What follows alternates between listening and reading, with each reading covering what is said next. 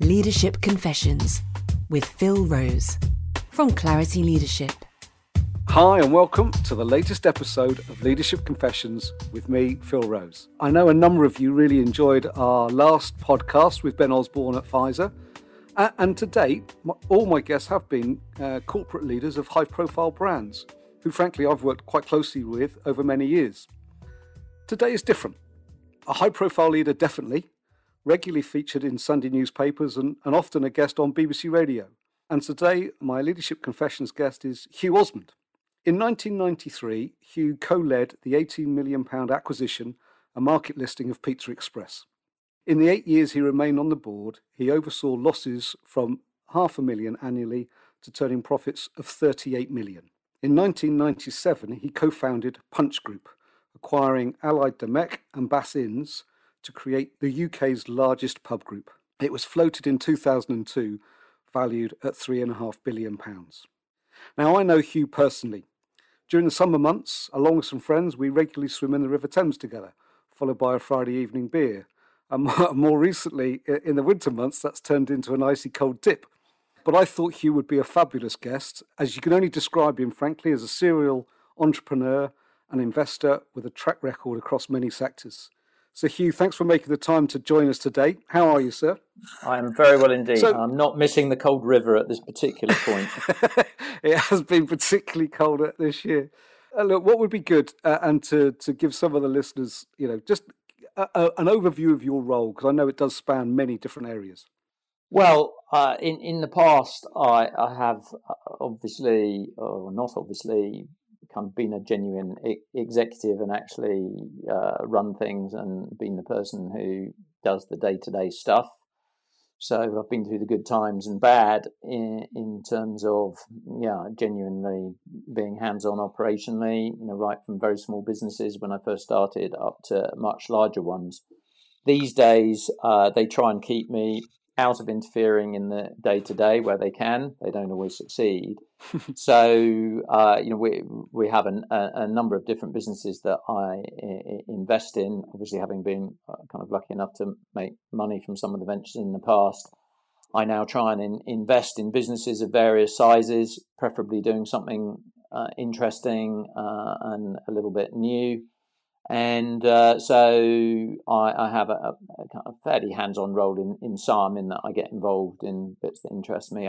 My first love is probably the hospitality business, and we have a small quoted business now called Various Eateries. Obviously, it's not the best of times with COVID going round, but I do get involved in that. I like to see the new sites and help with the design and get involved in the menu, and obviously, the operators try and keep me out as much as possible, but I do get involved in that. And in other businesses, I'm more of not a passive investor, but I'm kind of on call to the guy who's genuinely doing the hard work for advice, or sometimes if I don't think he's doing it quite right, I'll give my advice anyway. And so I have a kind of range of roles, from being moderately hands-on to pretty much hands-off, and we have different businesses from restaurants to a physio business, where I think there's potential to actually try and have a high street branded physio business, to an interest in house building businesses and various other things, all the way up to biotech and more technology orientated educational things, and some a non-profit venture which is also close to my heart, which is a ski academy, where we hope that Britain's youngsters, youngsters today will, in a few years' time, actually be on podiums in an alpine sport that has traditionally been dominated by the Alpine nations, the Swiss and the Austrians, Italians and French. So that's another venture, non-profit, that I'm involved with. Oh, well, I'd like to come back to that one later. But if we just keep to the sort of hospitality part of your one of the sectors that I know you're very prominent in. And I know you love that sector. What is it you love about the hospitality business? It's dangerous to tell too many people, because the thing about the hospitality business is that it can earn you a decent living, and in doing so, it also tends to be tremendous fun. Now, I don't know. I suppose everybody who's got a successful business must get a lot of satisfaction out of it. But the hospitality industry is really remarkable in that the objective of what you're trying to do is to give people a good time. And essentially, you can say if you visit any one of your premises, whether it's a hotel, a nightclub, a bar, or a restaurant, that if your customers are enjoying themselves and having a good time, and when you go into the room, you can see lots of smiles and chat and laughing, well, you don't need to look at the P&L or the bank balance to know that you are doing well and that you'll be making money.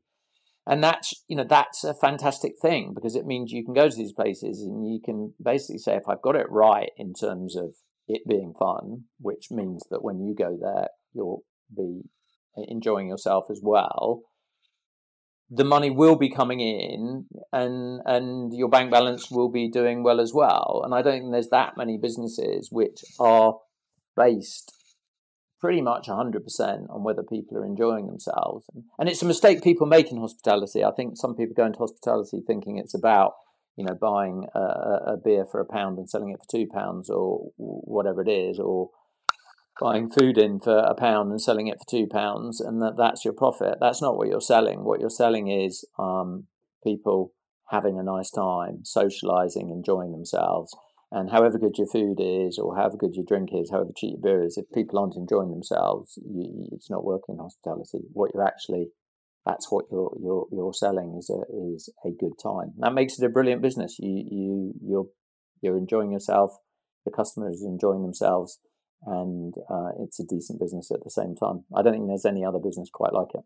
So what I love about that is, look, clearly you are focused on the bottom line, but also your purpose is loud and clear, which is about enabling people to have a great time. I guess what led you to that industry, and I guess in terms of doing so, what leaders have you admired in terms of as you've grown over the years? And I can tell you that we kind of stumbled into the industry, and going back into the distant past as Noah emerged from his ark. It started ironically in terms of my then partner and I having parties, because we enjoyed having parties. We enjoyed going to parties, and then you have parties to go back. But we realised that if we had parties in our rooms or houses, they tended to create rather a lot of mess and chaos. And so the parties got bigger and maybe even wilder back in a long time ago, obviously. And so we kind of figured out that it would make sense to find venues to have parties. And we started, talking to people who had restaurants and bars, and we'd maybe rent the place for a while. And I think actually it kind of came about that somebody said, look, I'll tell you what, we'll give you the place for free as long as everybody who comes is kind of paying for their drinks. And from that, and that was brilliant fun, because people turn up having a great time, and the venues cost you nothing, you're having a great party. And we moved on from that to deciding to kind of speculate our entire life savings, and including university tuition fees, grant the works for the year, on doing it a little bit more formally, and kind of renting a club for a night, and then advertising it and doing it as a kind of commercial venture. So we'd speculated everything. The club was due to open at 9 o'clock, obviously quite early. We weren't really expecting anyone to come at 9 o'clock. Nobody goes to the club at 9 o'clock. We put everything into it. We'd spent the money on the posters. We'd done some advertising. We weren't going to eat basically for the rest of the year if it had not worked. And at about, just after 8:30, the first couple of people started, turning up and filtering out outside the club. The doors were obviously closed. And then about 22, there were more people. And by 2:45, there were kind of 30 or 40 people. 5 to 9, before we even opened the doors, there were like 100 people sort of queuing outside. And it was just the best feeling in the world, because you knew that they'd all turned up for that, and it was going to be a success. And the evening was fantastic. It was brilliant. It was great fun, and and we were making money. And I think that was it. If that hadn't worked, that one night, probably would have ended up, I don't know, doing something different. But it was such a buzz, It was such a buzz. It was a buzz because of the money, but it was such a buzz that people came in and they wanted to come and they had this fantastic time. And there's the thing, you're thinking, geez, I'm having a giant party and I'm getting paid to do it. I mean, how good is that, you know? And so, you know, that was, that led to a kind of love affair with hospitality that hasn't really ended. But in terms of who to admire, about that same sort of time, somehow we actually kind of blagged it. We phoned up Richard Branson and said, "Oh, look, you know, we admire you. Can we come and interview you?" So in those days when we just decided that business was more interesting, and partying businesses in particular more interesting than medicine, he seemed, you know, he was a real beacon. You know, he just had Virgin Records and clubs at the time. So at that time, he was somebody really admired and followed, and he'd done a number of rather similar things to what we were trying to do. These days, I don't know. You know, there's quite a range of people. I think strictly in business. I mean, I have no idea really where the business will go. But you've got to love Elon Musk because he's just such a character, and always determined to push the boundaries, not only to the absolute limit, but way beyond. So I've no idea if that's a real business, but you've got to admire the guy. He's fantastic. So how would you describe your leadership style? I think that's a difficult one. I've always been rather amazed that people kind of want to follow, if that's the right word, what I do.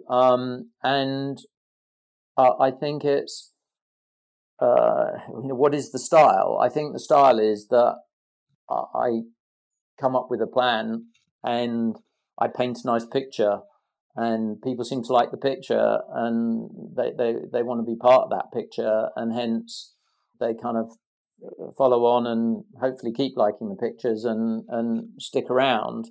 So my leadership style is to find people who add the skills that I don't, so that as a team, if I'm coming up with, you know, perhaps more of the vision thing and the direction, I hate that word vision, but, you know, the vision thing, that I've got people equally who add those bits. You know, firstly, the more cynical say, well, you know, bug your vision, what's the nuts and bolts? And the people that do the stuff, you know, actually, and, you know, particularly, I always need somebody on board who is a good people manager. I've been lucky enough to get people to come on board with me and stay with me for a very long time, but I wouldn't say on a day-to-day basis I'm a people manager, so I always need that. So I'm not sure if that answers your question, Phil, but maybe it does somewhere in that waffle.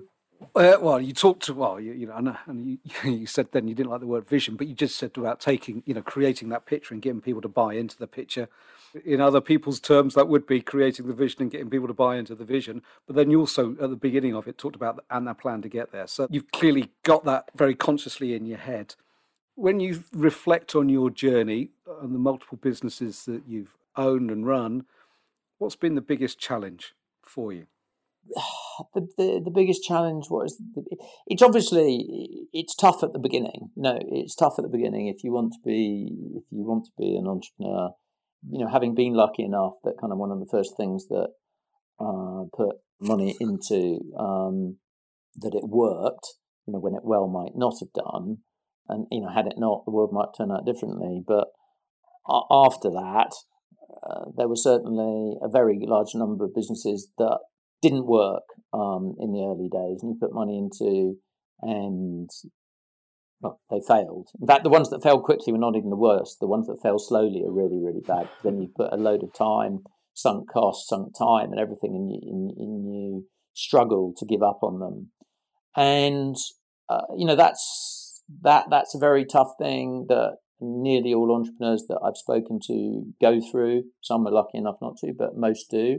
You know, that's a tough period. You know, so I mean, for me, it was probably 7 or 8 years where, yes, you have some successes, but you have a lot of failures too, and you have some tough times. You know, we were, you know, at one point we had 3 hospitality places. We had a kind of 2 pubs and a bar, and we were trying to trade while bailiffs were trying to remove the furniture. And yeah, it was a tough day. But actually, after you go through that and you sort of beat off the bailiffs and do that stuff, then later in life, when you've got far more good people around you and better stuff, things don't seem that bad, and you can just reflect and say, yeah, well, today seems quite poor, but actually compared to when I was kind of single-handedly trying to man the bar and make the bailiffs go away, this doesn't seem that hard. So you talked about if you want to be an entrepreneur. When did that happen for you? It's a bit like kind of Andy Murray saying that he hated losing more than he loved winning. It was I didn't want to work for anybody else, and I think that I think it was just after the first night of the club, and we'd actually tried to turn it into more of a kind of official sort of business, and we'd got a set up to recruit more customers to come to our club. So we went to what was then the kind of Freshers Week, and most of the people with clubs and stuff, it was all relatively amateur, and we'd rented in, because we were making money by that point, some quite high-tech video equipment, and this is high-tech by the 80s standards. And so we had video equipment, we had pictures of clubs and cool stuff going on. So naturally, there you are in Freshers Fair, and everybody else is kind of inviting to join the bridge club or the sewing club or whatever the hell it is. And we've got this high-tech stuff with music, and so it was pretty cool. And we were recruiting a bunch of people. And anyway, in the evening, we thought we weren't going to leave it in the hall where it was. And these kind of university officials came along and said, sorry, you can't take that out. And we're like, well, hang on, this is valuable kit. Why can't you take it out? And they just said, you can't, that's the rule. And there's a bizarre thing that strange moment has stuck in my mind forever. And I thought, as far as possible, I'd never want to allow myself to be in a position where people are determining, how my life or my business or whatever it is should be run. And more or less that's gone pretty well right up until lockdown on March 21st or 21st and 23rd. So that was a very big incentive for me. Independent, freedom, and actually being the person responsible for creating something good.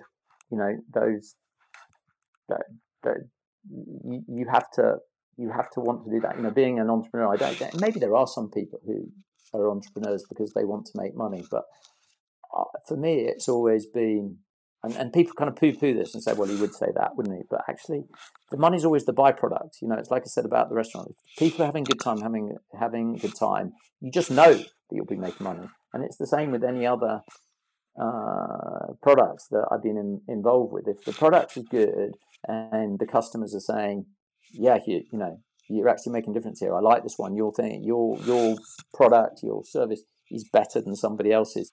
The money is the byproduct of doing that thing. If you've solved a problem that was there to be solved, and that as a result the customer's happy, the money comes in. It's solving the problem, providing that service, doing that thing that gives you the satisfaction. So what I'm hearing you say, though, it was not having others be in charge of your destiny, and then, and for you, it was never about making the money. It was about delivering a great product and knowing if you do that, or a great service, and doing that, you know that the bottom line will come. You did talk a minute ago, going, actually, one of the most painful things is investing in something and not killing it quickly enough if you know it's not working. What would you say your biggest mistake as a leader, as a businessman has been, and what have you learned? Oh, God, biggest mistake. Sorry, Phil, I didn't prepare that. But I think there's a very long list of mistakes that I could dwell on. I think some of the biggest mistakes were to cling on to something that couldn't work. But having said that, the flip side is that we and I have also clung on to businesses and carried on and made them work and turned them round. So it's incredibly difficult to distinguish between those two things. So it's really difficult. I mean, I think the biggest mistake that I've made, more than once, which is really embarrassing, to do it more than once, is to actually get involved and invest in things that you don't, in the end, understand and can't control, and fool yourself that this thing is a great investment, despite the fact you don't really know what's going on because you've been kind of sold on it one way or another. We invested in a telecom business in Georgia, and I was saying, like, how's the political risk out there in Georgia? And my then partner at the time said, oh, it's all fine. These guys are all sort of Western educated. It's all great. So the political risk has sort of died down in there. 3 weeks after we invested, Russia invaded Georgia. And you realize that actually there's nothing I can do about that. I've invested in a business a long way away. And when people start invading a country you're invested in, that's it. It's game over. So, there you go. We lost our money and that was it. And you come back and say, what was I doing that for? Some of the stories you've got are fabulous to listen to. I as a leader personally, what causes the red mist to come down? What buttons have people pressed to rattle your cage? The thing that really winds me up is people being, dare I say it, just plain stupid. It's often not big things, sort of big thing, there are big crises, people out there, your team's trying to do its best, you do your best, you're making decisions, stuff goes wrong. That's life, shit happens and you just have to get on with it. But there are other times when I find that, somebody somewhere, not necessarily on my team, has done something that could never have had any chance of having anything other than a bad outcome. And that drives me, still absolutely wild. And it might just be something really, it might be something silly like a travel arrangement, whereas instead of thinking about it, the person has applied no thought and therefore done something really dumb. Or it might be something more serious, but it's that kind of it. I'll give you an example, and this is an embarrassing occasion, but I think you'll appreciate it given what you do. We were trying to do at the time a massive deal that was extremely ambitious. We were trying to use a very small vehicle to buy a very big business. So we were trying to use a company that was valued at like 20 million to buy something that was worth 6.5 billion, just to give you an idea. So it was quite ambitious. And we were giving a press conference at 8:00 in the morning on a whole bunch of stuff that was really important: press conference, press, investors, etc. And we were preparing all the stuff for the press conference, which meant telling them how the deal worked and stuff. And I was there with my number two, the finance director, who's also a good friend of mine. And I was there till 2:00 in the morning, agreeing what we were going to be saying. At 2:00 in the morning, I said, look, guys, I've got to be on form and up, at 8:00. I think we're done on this. And so I went home and went to bed, etc. So that's not very interesting to anybody. But 8:00 the next morning, so we come to the press conference and do stuff and do the initial presentation, and then the questions start coming in. And one of our advisors had changed a key plank of the financial offering, had changed it and not told my finance director or me that they had changed it. They just not told. So, third question or something comes in from somebody looking at the, detail of the presentation, and a whole section has been changed and nobody has told the two people who are presenting. And so we got absolutely crucified on this one subject that we actually had no knowledge. And it was something quite important. So for me as chief executive or chairman or whatever I was of the bidding vehicle, and him as finance director, to not know about it looked completely dumb. And it was completely dumb. And the truth is, it was a senior investment banker, who shall be nameless in this podcast, who had thought for some reason at about 3:00 in the morning after we'd parked that this didn't work, and had just changed it and then neglected to tell us in the morning. And, that kind of thing, that probably didn't individually scupper that bid, but it definitely hold it very badly below the waterline. And it was a big thing, but it was also actually a little thing, and it was just an incredibly stupid thing to do, which could only really ever be likely to. It could never have a good outcome, and it could, however good the change was, and it could really only ever have a bad outcome, because to change something without telling the people doing presenting is just, there's no other word for it, stupid. And, that's the kind of thing that I find unforgivable when people do like that. When people are just trying their best, taking a bit of risk, using their brain, working hard, and they make a mistake, that's different. Good on them. Yeah. They'll learn. But rank, I can hear the frustration in your voice as you're describing the.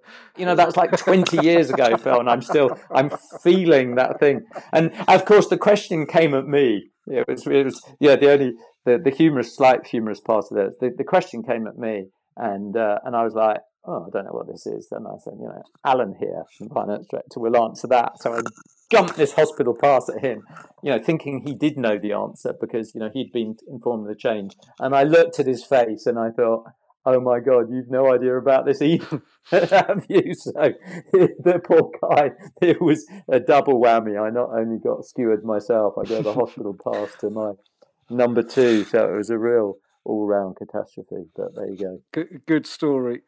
I know this is important to you both on a professional basis and a personal one, but what does high performance look like to you? What does it look like? I think I've told you before, Phil, but high performance to me, I listened to, I was in a very small group that heard Max Whitlock, the triple gold medal winner at the Olympics in gymnastics, him give a talk about that. There's a guy that does high performance. In business, are we high performing? Hopefully we, probably you have to perform at a high standard for, perhaps longer than someone like that. But you want high performance, I think it's best described in sport. The dedication, the mind space that he was in,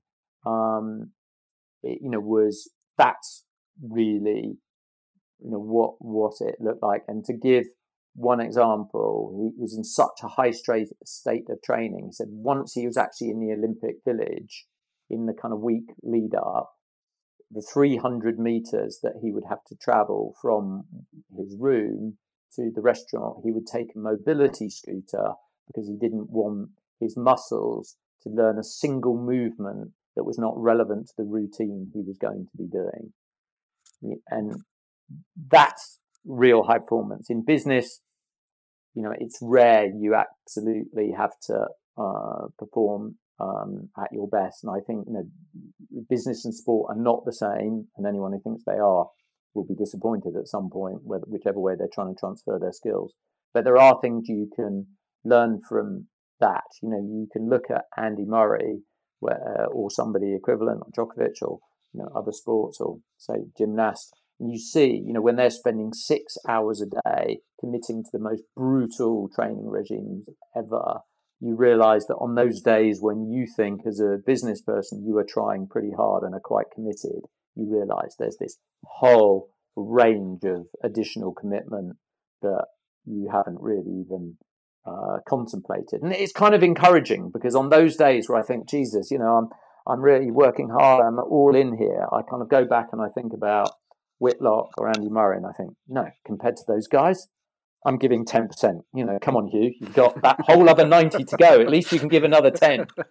Well, that's the nice segue into, and you used it in your opening, and I said we'd come back to it, but Apex 2100 in the French Alps. Do you just want to, a brief more description around what that is, but more importantly, why you're doing it? Well, Apex, it came about in a very random way, in that probably, I can't remember how long ago now it was, but 10 plus years ago, when in the lead up to the Vancouver Winter Olympics, I shouldn't remember that date, but I can't, I'm afraid. What was then the British Snow Sports something or other federation went bust just in the few months leading up to this, and left all the athletes unfunded even to kind of make the trip for the Winter Olympics. And I just happened to bump into, on a slope, one of the trainers with a bunch of kids, actually, were not with the team that was going out there. They were probably sort of 14-year-old, and they were GB kids, and I kind of just got chatting and said, how's it going? And he said, well, actually, it's a bit of a disaster at the moment because British Snow Sport, has gone bust, and our Olympic athletes stuffed, and these kids, we haven't even got the money for kind of basic training and what have you. And so that was the first catalyst, and I started just a little bit of helping out for a couple of years, purely financially. But I realised that that was not going to get World Cup or Olympic medals for British athletes. The approach, the whole thing was not fit for purpose, and that if we were going to try and get medals, we had to take more of the approach that had been taken, for example, in cycling or in rowing or in rugby, and we could mount a challenge for medals, Olympic and World Cup, but it would take the resource to do it. And it started kind of like that. And I decided, I was passionate about winter sports and alpine sports, and I thought we could build something that gave these talented kids a chance. And by the way, it's up and running now, and we've got 50 athletes, 55 athletes. It would have been like 75 this year if it hadn't been for COVID. These are not privileged kids, and we give scholarships and all that. So that's the objective. Within the next 10 years, well, it's 9 now because we've been opening it. We've got to have podiums, World Cup, Olympic in alpine disciplines, and it's turned from that idea into a socking great building in the Alps, as you know, in team facilities, all facilities you can imagine, I think, and a great training program, and above everything else, a really good academic program. So for those students, athletes who do not make it, and I think this is in a way the big difference. I think we probably offer the best education of any sports academy in virtually any field in the world. It's amazing. I'm very proud of it. There's obviously, it's a non-profit. And you've enlisted the support of Sir Clive Woodward, who's Director of Sport of the Academy. Yeah, and he is properly awesome. He's properly awesome. He really is the genuine article. The Rugby World Cup that he won, he was, obviously, there's a team involved, but if you want the architect of that victory, it was Sir Clive, and he's a proper geezer. He's somebody I admire. He's like an Alec Ferguson or whatever. His skills are transferable. He's now doing that. He's obviously not the ski coach, but he's the performance director there. So what's next for you? What does the future hold? I think it's difficult to say at the moment, and that's relatively unusual for me. I do think that what's happened over the last year or so, and I don't want to dwell on the bad things about it, but I think what's happened in the COVID crisis does make one reflect on a few things about what further achievements you want to do and what the priorities are. I have a couple of things that I'm or 2 or 3 things I'm very keen on at the moment. I'm very keen to see Apex succeed in the academy, and having spent time recently there, I'm really pleased with the way that's going, and I want to see that work. I'd like to see, I want to see the medals, but that's going to take time. We've got this the restaurant business that I am committed to. I think we can expand that a lot, and I want to do that, but we've got a very good team in place, and we are looking for other things. I feel not as I suppose a responsibility, but not in a guilt-inducing way. I feel that when there's a crisis like that, people like myself who are lucky enough to have had some success in business and made some money have almost a duty to get out there post this crisis, invest, start new businesses, employ more new people, and I definitely want to do that, plan to do that. Hugh, good on you. I'm gonna close it up now just by saying thank you. What I've enjoyed about this, and it has been a different interviewing you compared to some of the other folks, and it's just hear your mindset in terms of how you go about things and that level of responsibility that you put on yourself to make stuff happen, is and with that responsibility obviously comes the accountability, and that's what's enabled you to be successful in doing what you're doing. But also, the stories that you've made the stories that you've shared in terms of the mistakes you've made has been enlightening today. So, Hugh, thank you for coming on. Really appreciate it. I'm sure there's lots of people that have thoroughly enjoyed this, and we'll look forward to listening to it. Thanks, mate. Okay, no worries at all.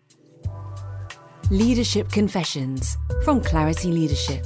Email hello@clarityleadership.co.uk and subscribe to receive every episode.